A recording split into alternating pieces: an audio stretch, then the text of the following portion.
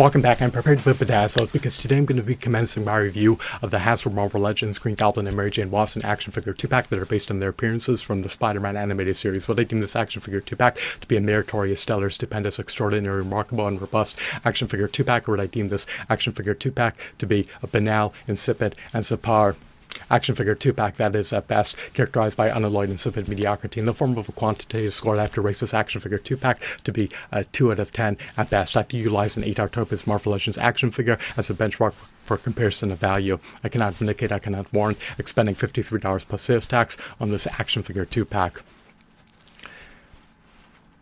The Green Goblin and Mary Jane Watson action figures possess mediocre sculpts, mediocre shadings, mediocre aesthetics, mediocre textures, mediocre details, and mediocre accessories.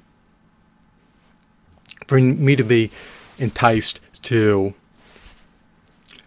expend $53 plus sales tax on this action figure 2-pack, they would need to come bundled with a copious amount of additional action figures in tandem with a myriad of Build-A-Figure pieces in conjunction with a slew of comic books.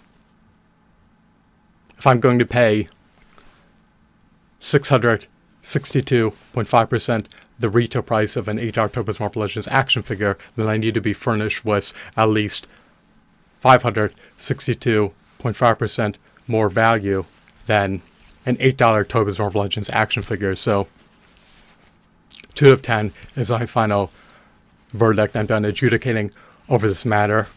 My review score is magnanimous.